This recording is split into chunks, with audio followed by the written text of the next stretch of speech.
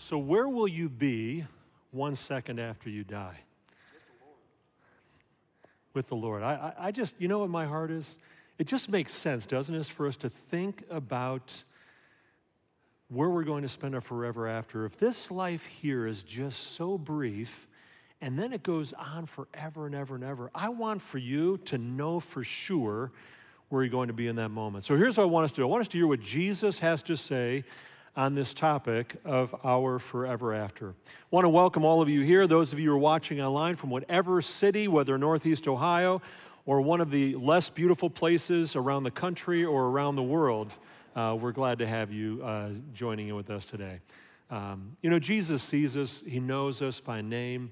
And he loves us to the extent that he gives us in the Word. He tells us all about not only how to live today, but how to be prepared for all of our tomorrows, how to be prepared for eternity. Last week, we had this visual, and if you missed last week, you can watch, but we said this. We said, our existence, if I were to stretch this rope out, our existence goes on forever and ever. This little red dot right here is my life here on planet Earth. And there's going to come a day when I come to the end, I'm going to die if Jesus doesn't come back first.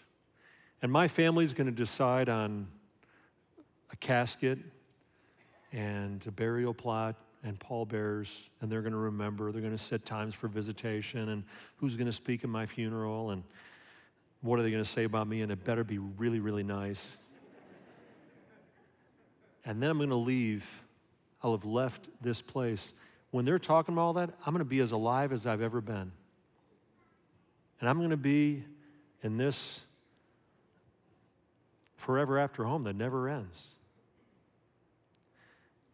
Friends, if I believe what the Bible says is true, and I do, it gives me great hope. If I don't believe what it says, I just want to say, if you're one of those, you're like, I don't really know. I'm sort of with one of the new atheists like Christopher Hitchens or one of the others. I think this life is all there is, and then there's like nothingness. I just want to say you should pray that the Bible is wrong about what it teaches. Because what we're dealing with here is the Bible saying that my life here is just a sliver, a dot, compared to the line of all of eternity. And if it's true, I have so much to look forward to or to be anxious about. So if I can be really honest with you today, what I want to do today is I either want to dial up your anticipation or I want to dial up your anxiety. You might go, why would you dial up my anxiety? Let me tell you why. Because if you're saying, I don't really believe, or I'm not going to think about it, I hate thinking about death, Jonathan, the time will come at some point, I want to dial up your anxiety where you'll say, I better give attention to this like now. I can't wait. You've made me feel anxious and nervous inside about, and I'd go, good, that's what I want. I'm just being totally honest with you here. But I also want to dial up anticipation. For those of you who know for sure and you're like, oh my goodness, I know where I'm going. I know that I'm going to be in heaven forever. I want to dial up your anticipation. Some of you are carrying grief. We all carry hurt and pain in our lives. There are things you go, I don't like the way this happened or that happened, or I've said goodbye to someone I've loved and I've been at their, and you carry grief with you. You know what I want to be able to say? Hey, buddy, how you doing over here? Just want to welcome you. Can I just give you a quick high five? All right, there you go, man. All right, there you are. I was wondering, there's concern, what's happening? I don't know if someone had made their way. Already, see, he's anxious. He's coming forward because he wants to give his life to Jesus. But if you're carrying grief today, you know what you can say? You can speak to grief and say, grief, you're real, but you're not eternal.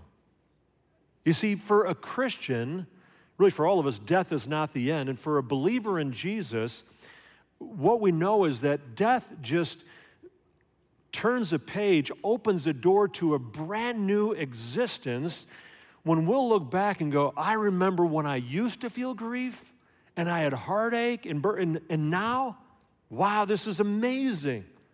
I want to dial up your anticipation. So let's see what Jesus has to say about both of these, both about heaven and about hell. We're going to turn first to Luke chapter 16 because I want to see the bad news before we look at the good news.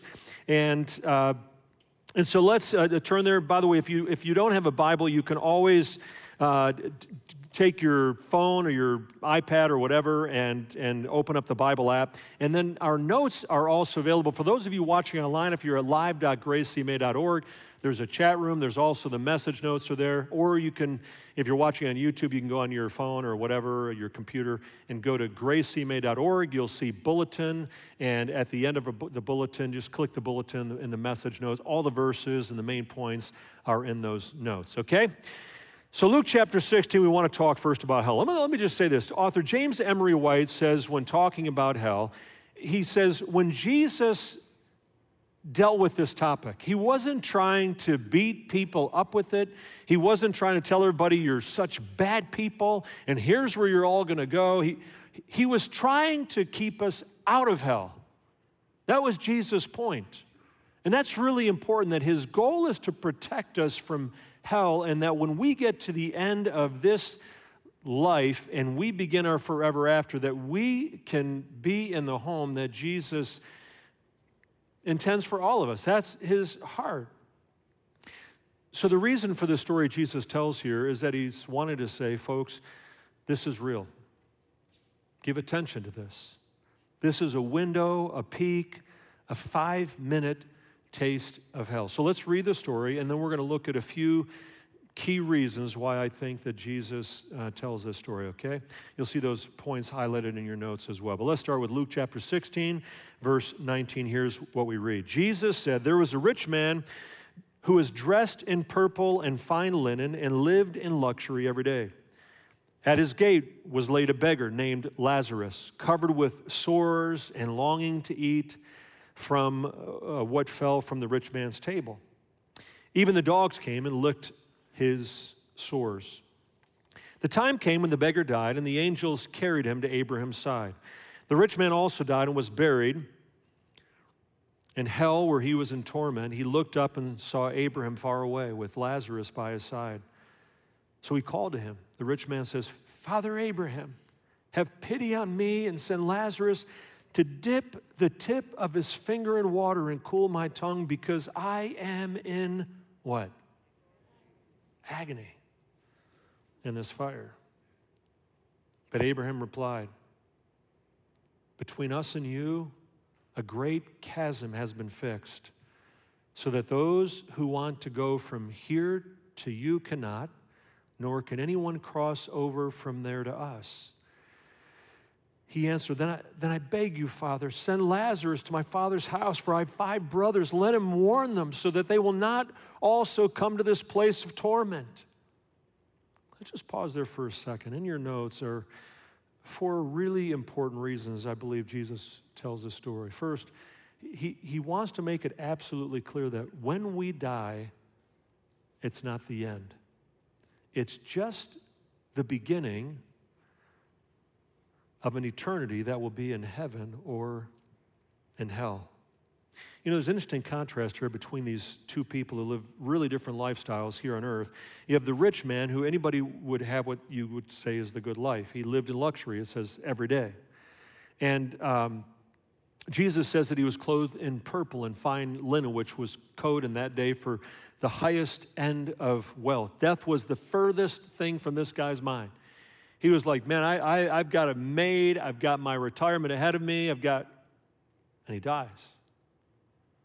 And the poor man dies. But it's not, and listen to this, it's not the end of their existence. These conversations ensue, and they begin to talk about things, and you say, leaving this life, the dot, and heading into the line, it goes on forever and ever. Jesus' point, he drives home the fact that no matter who you are or what your life is like here, that death is inevitable. And when we die, it's not the end. It's not all. Jesus also wanted to make clear, secondly, that where we go for eternity will be based on decisions that we make in this life. This is true for both of these guys, that decisions in the dot, decisions that we make right here about a relationship with Christ, determine where we're going to spend our forever after. And so the one guy lives really good here but ends in his forever after, he winds up in hell. The other guy has a really tough life here and lives all of eternity as a child of the King. And there's no do-over. There's no mulligans. Once you're in your afterlife, it says, Abraham is saying, hey, no one can cross from here to there, and no one can cross from there to here.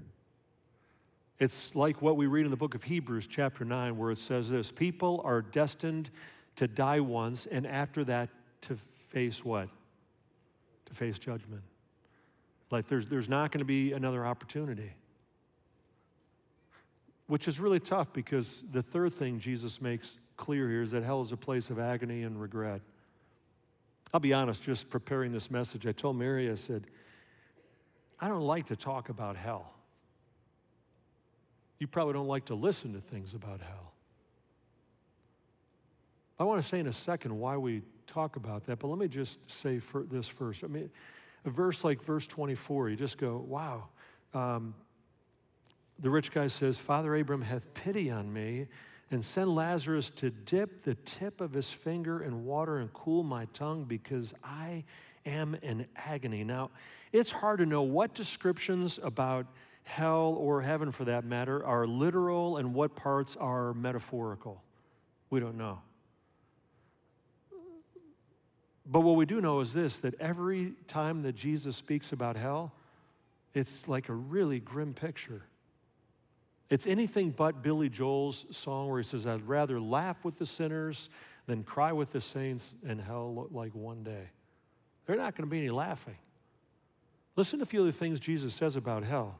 Matthew chapter 8, they will be thrown outside into the what? The darkness. Matthew 25, there will be weeping and gnashing of teeth, this sense of like, oh, why didn't I listen? I knew I could have made a different decision. And weeping and gnashing of teeth. Revelation 14, there's no rest day or night. Matthew 25, Jesus says, depart from me into the eternal fire prepared for the devil and his angels. That's the ultimate fate for every person whose name God has not written into the book of life. People have ignored or rejected Jesus. By the way, some theologians feel that because of that final verse right there, it's evidence that hell was not originally intended for people. Hell was really prepared for whom? Would you guys put that verse back up there 1 second there? Hell was prepared for whom? The final verse, for the devil and his angels. The line of thinking was this, that hell wasn't really designed for people. That our Father in heaven, his heart, what he really wants, he wants all of those he's created, he wants them all to be in his family. It says in 1 Timothy chapter 2 that God's heart, his will is that everyone would be saved, but he doesn't force us. And so hell wasn't really intended for people, it was for the devil and his angels. And you could even say God doesn't send people to hell. Hell is ultimately the choice of a person who says, I really, no thanks. I'll live life my own way. I want nothing to do with like God trying to rule my life and all that kind of stuff. And C.S. Lewis put it this way. He said that throughout life, countless people ignore God and say to him in effect, leave me alone. I don't want stiff-arm God. And that hell is God giving them what they've always asked for. That he'll leave them alone forever.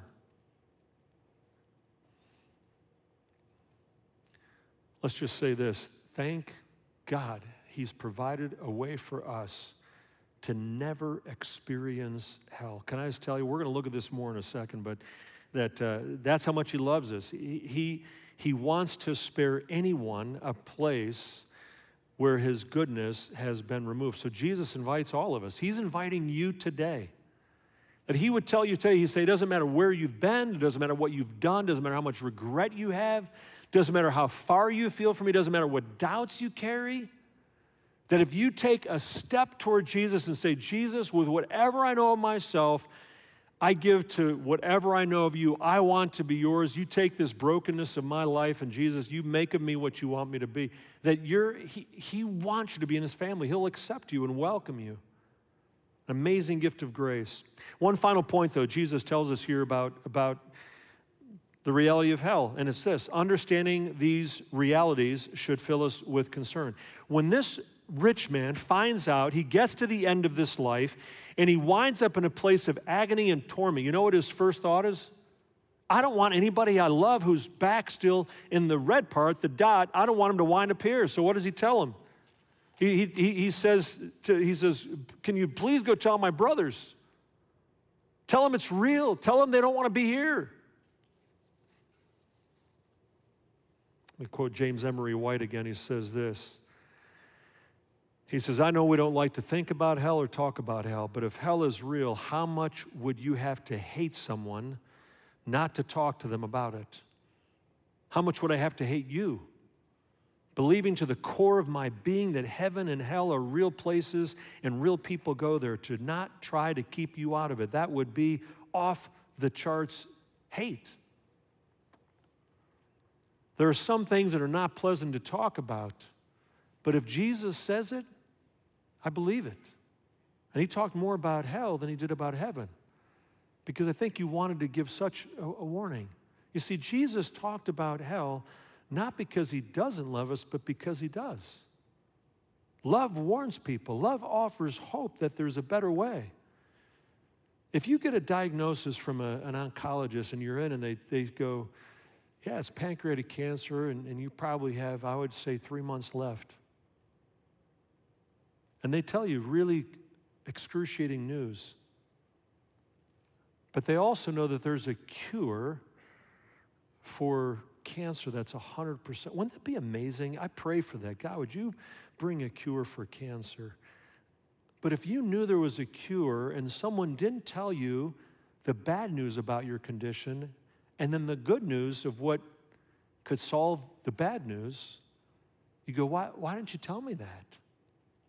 I'd want to know. I know it's uncomfortable to hear, but if there's an answer to it, then why didn't you tell me? When you understand the realities of hell, you say, wow, I want to tell people. Well, thankfully, Jesus didn't just talk about hell. He mentioned that, but he also told us about heaven, and it's absolutely stunning. I'd like you to turn with me to the second last chapter of the Bible, Revelation chapter 21. And you might go, time out, John, we're going to talk about what Jesus says. Wouldn't you be looking at the Gospels, Matthew, Mark, Luke, and John? And we could do that. We can see what Jesus says in John chapter 14 when he says, I'm going to prepare a place for you, and don't let your hearts be troubled. When he talked about everlasting life and eternal life over and over again, the Bible mentions heaven 600 times. So there's a lot of places we could turn, but the book of Revelation is also from Jesus. That the first 5 verses of you, if you looked at Revelation, we're going to be in Revelation 20, but if you looked at chapter 1, the book of Revelation opens like this: the revelation from Jesus Christ. So when you read the book of Revelation, it's a revelation from Jesus Christ to the Apostle John, for all of us. And so this final book of the Bible is really from Jesus. So what we hear here, everything in this book is truth from Jesus. And a revelation is sort of a peek into what's to come, a sense of this is what, there's invisible realities. I want to give you a picture of the cosmic battle that's taking place, that ultimately Jesus is going to win, and that there's going to be a place where you're going to be forever. And he talks about both hell and heaven in the book of Revelation as well. But let's see what he says about heaven. We're going to talk more about this next week, by the way, and what heaven's going to be like. Will it be boring? Will you recognize people that you knew here on earth? Will your pet be in heaven? I can tell you one thing, my neighbor's dog is not going to be there. No, I'm maybe it'll be there, but just be sanctified, or something like that. Will there be snow? My wife, Mary, is very close to God. She says it's a definitive no, there will not be. And if there is, it'll be 70 degrees or more. But we'll look more about heaven. The Bible doesn't give us a super clear, detailed picture, but there's enough to know. We'll talk about more of that next week. But let's just look at an opening, what Jesus says here in Revelation 21 to the Apostle John in verse 3. Just read 2 verses here. Revelation 21, verse 3, God's dwelling place, his home, this forever after place called heaven is now among the people, and he will dwell with them. They will be his people, and God himself will be with them and be their God. He will wipe every tear from their eyes. There will be no more death or mourning or crying or pain, for the old order of things has passed away. Wow. You just read those verses and you start to focus and you go, this is stunning. We have so much to look forward to. Just a few highlights. First of all, heaven will mean perfect relationships with our Father and his family. That little phrase is repeated twice. God will be with us. He'll be with his people. My siblings and I are going to have a family reunion this summer with all of our kids, and we've got a big family. My 2 brothers and 6 sisters live in 5 states and 4 countries, and so we only get together like once every probably 4 years. So we're going to get together in Pennsylvania in the beginning of July, and we'll do all kinds. We'll eat together, and we'll play games. We'll go canoeing. We'll tell stories. We'll eat together, and we'll eat some more, and we'll share memories about the past, and we'll do all that kind of stuff. We'll have a blast together. And my mom just turned 86 this past Thursday, and she loves when all of her kids and grandkids, great-grandkids get together. So we'll do that, and we'll have a blast. It's going to be an amazing family reunion. But our family isn't perfect. There are times that there's an oversight. Someone tells a story that maybe they think is funny, but it's not funny for the person who maybe is the subject in the story. There are times we're playing a game and my siblings get too competitive so that I can't win the game. They're just things that you sometimes. Heaven's going to be the ultimate family reunion that will be absolutely perfect, where our Father in heaven will gather all of his people together and we'll never have another goodbye. No one will forget who you are. You'll never feel overlooked. You'll never be made fun of. You'll never have an awkward moment with someone. It'll always be good. Like we're always good with each other, and you'll be best of all, with the one who loves you more than anybody else loves you, and you're like, I don't know how I'm going to respond to Jesus when I see him. Like, what am I going to do? All I can tell you is that when you see Jesus, you're going to go, wow, I knew he loved me. Like, we sang about that. We talked about that. But his love for me, like, I just want to spend more and more time with him. And it's going to be this incredible gathering together of God's people. It's going to be an amazing family reunion. More than that, something else. He goes on and he says, all suffering and pain will be gone forever. Heaven's going to be amazing, not only for what is there, but for what is not there, right? No more death, he says, no more mourning, no more crying, no more pain. If you deal with chronic pain today, no more in heaven. If you've mourned a strained relationship or broken dreams, no more. If you've shed tears over someone you really love, a child that's departed, from the path that you just long for them to be on, or maybe you've stood next to a casket and you've just grieved and you're like, and no more death. I can't tell you how many times I've been next to the casket with the family, and one thing I do is before they close the casket, I'll say, hey, let's just join hands together and we'll pray. And the tears often just flow, and you see a father and mother with their son or daughter, or you see a child and they're saying goodbye to their parent or to a sibling or someone that has been so dear and near them, or to a spouse.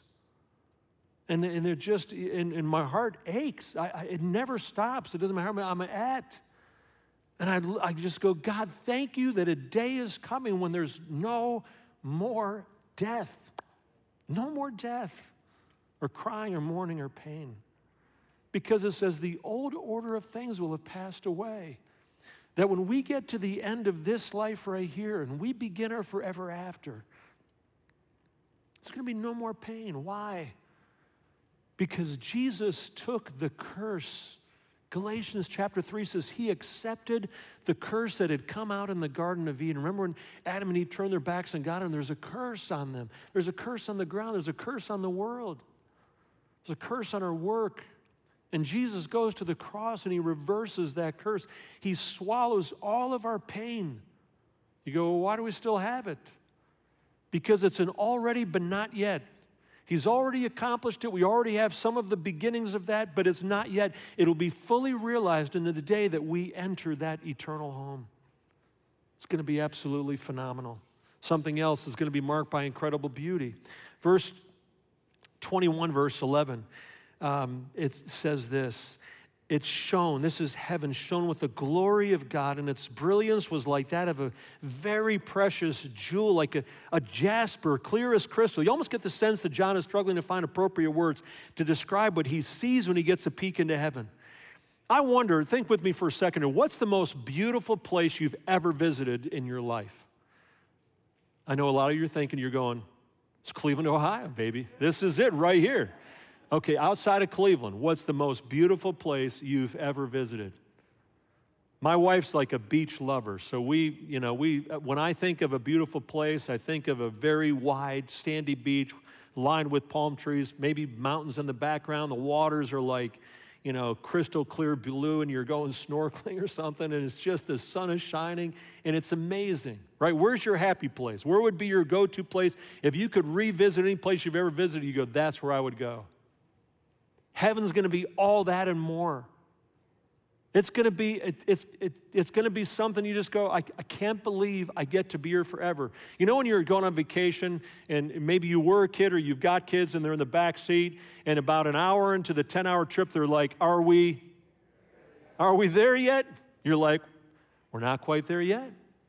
But someday, in several hours we will be, right?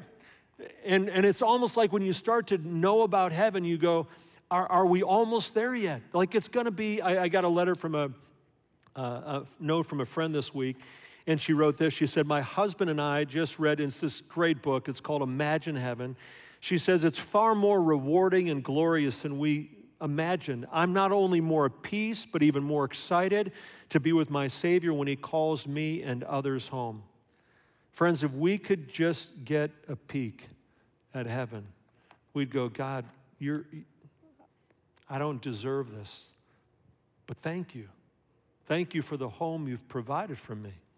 Finally, we know we're not going to get bored. There's going to be purpose-filled activity. I remember as a boy struggling to figure out what we would actually do in heaven, and I had some fears it might be like the youth choir director trying to desperately get a group of middle school boys to start to behave themselves. And she finally bellows out, she goes, boys, you better start singing like I'm telling you to sing, because this is where you're going to do for all the rest of eternity. And you're like, oh no, that would be terrible, sitting around in a choir robe for the rest of my life. So what will we do? Well, we get a little bit of an indication here. Revelation 22, the next chapter here, says this. It says in verse 3, Christ's servants will serve him. In verse 5, they will reign forever and ever. Like we're going to have places of responsibility with no stress. Purpose without feeling overwhelmed. A sense of like, wow, like I'm doing something there that's really cool. We don't know all the details of that, but if God's in charge, it's got to be good. Why? Because we know the Lord is he's good, right? And so even if I can't fully comprehend exactly what heaven's going to be like, we can know it's going to be way better than we could ever ask or imagine. So that's a bit of what Jesus says about life after death. We can believe it or not, but what I love so much is that he wants us to be there. You know what Jesus says, John chapter 14, he says, if I go and prepare a place for you, I'm going to come back and take you to be what? With me. so that you also may be where I am. You see, he wants you to be in the home that he's made for you and for me forever. He didn't prepare hell perhaps for people, but for the devil and his angels, but he certainly prepared heaven. He goes, I prepared that for you. That's where I want you to be. Let me go back to the anxiety and anticipation. If you know Jesus and you're like, I believe what it says in 1 John chapter 5, verse 13, that these things are written, that you can know that you have eternal life. You go, I don't guess, hope, bank, I know that I have eternal life. I want you to dial up your anticipation that whatever you think heaven's going to be, just multiply that by like 1,000. It's going to be phenomenal. And if you're not sure today, I want to dial up your anxiety. But what I literally like to dial up is just a sense of, I've got to make a decision here. And if you're going, I want to know, like if this right here, you're telling me this is true, and the decisions I make in this part right here about Jesus determine where I spend the rest of my eternity, I want to be ready. Talk to a friend today. Give us a call. Pick up a Knowing God Personally booklet from our welcome desk as you leave today. There's a little on the message notes in the bulletin. There's a link there you can just click that it has a prayer you can pray to say, Jesus, I want to give my life to you. I give as much as I know of myself to as much as I know of you. Jesus, if you can take the brokenness in my life and make me new, Jesus, I offer myself to you. He's prepared a place for you. It's going to be phenomenal. Let me close with these words from C.S. Lewis. Some of you are Narnia fans, or you've read some of C.S. Lewis's other books. And C.S. Lewis, at the end of the Narnia series, he writes about really what heaven's going to be like. This is what he's talking about. Let me just close with these words. You'll see this on the screen as well. The things that began to happen after that were so great and beautiful that I cannot write them. And for us, this is the end of all the stories, and we can most truly say that they all lived happily ever after. But for them, it was only the beginning of the real story. All their life in this world and all their adventures in Narnia had only been the cover and the title page. Now, at last, they were beginning chapter 1 of the great story, which no one on earth has read, which goes on forever and ever, and which every chapter is better than the one before. Personally, I can't wait. And I want to see you there. May we be ready and accept the invitation Jesus has offered. Let's thank him together. Would you pray with me, Jesus? To think that you would go to the cross in order to open the door for heaven for all of us, Jesus. Just want to say we love you and we thank you today. Lord, some here are going through some kind of disappointment or pain or depression or heaviness in their life, or just feeling like I'm sort of wandering. Lord, I pray that the anticipation of it's going to be different one day and better would sustain them even today. And Lord, those who aren't sure, I pray that they would wrestle and consider and confront any doubts and come to a place of realizing how much you love them and they can know you today. Thank you, Jesus, for making it possible and for welcoming us simply because of your mercy. Thank you, thank you. In your name we pray. And all who agreed said, amen.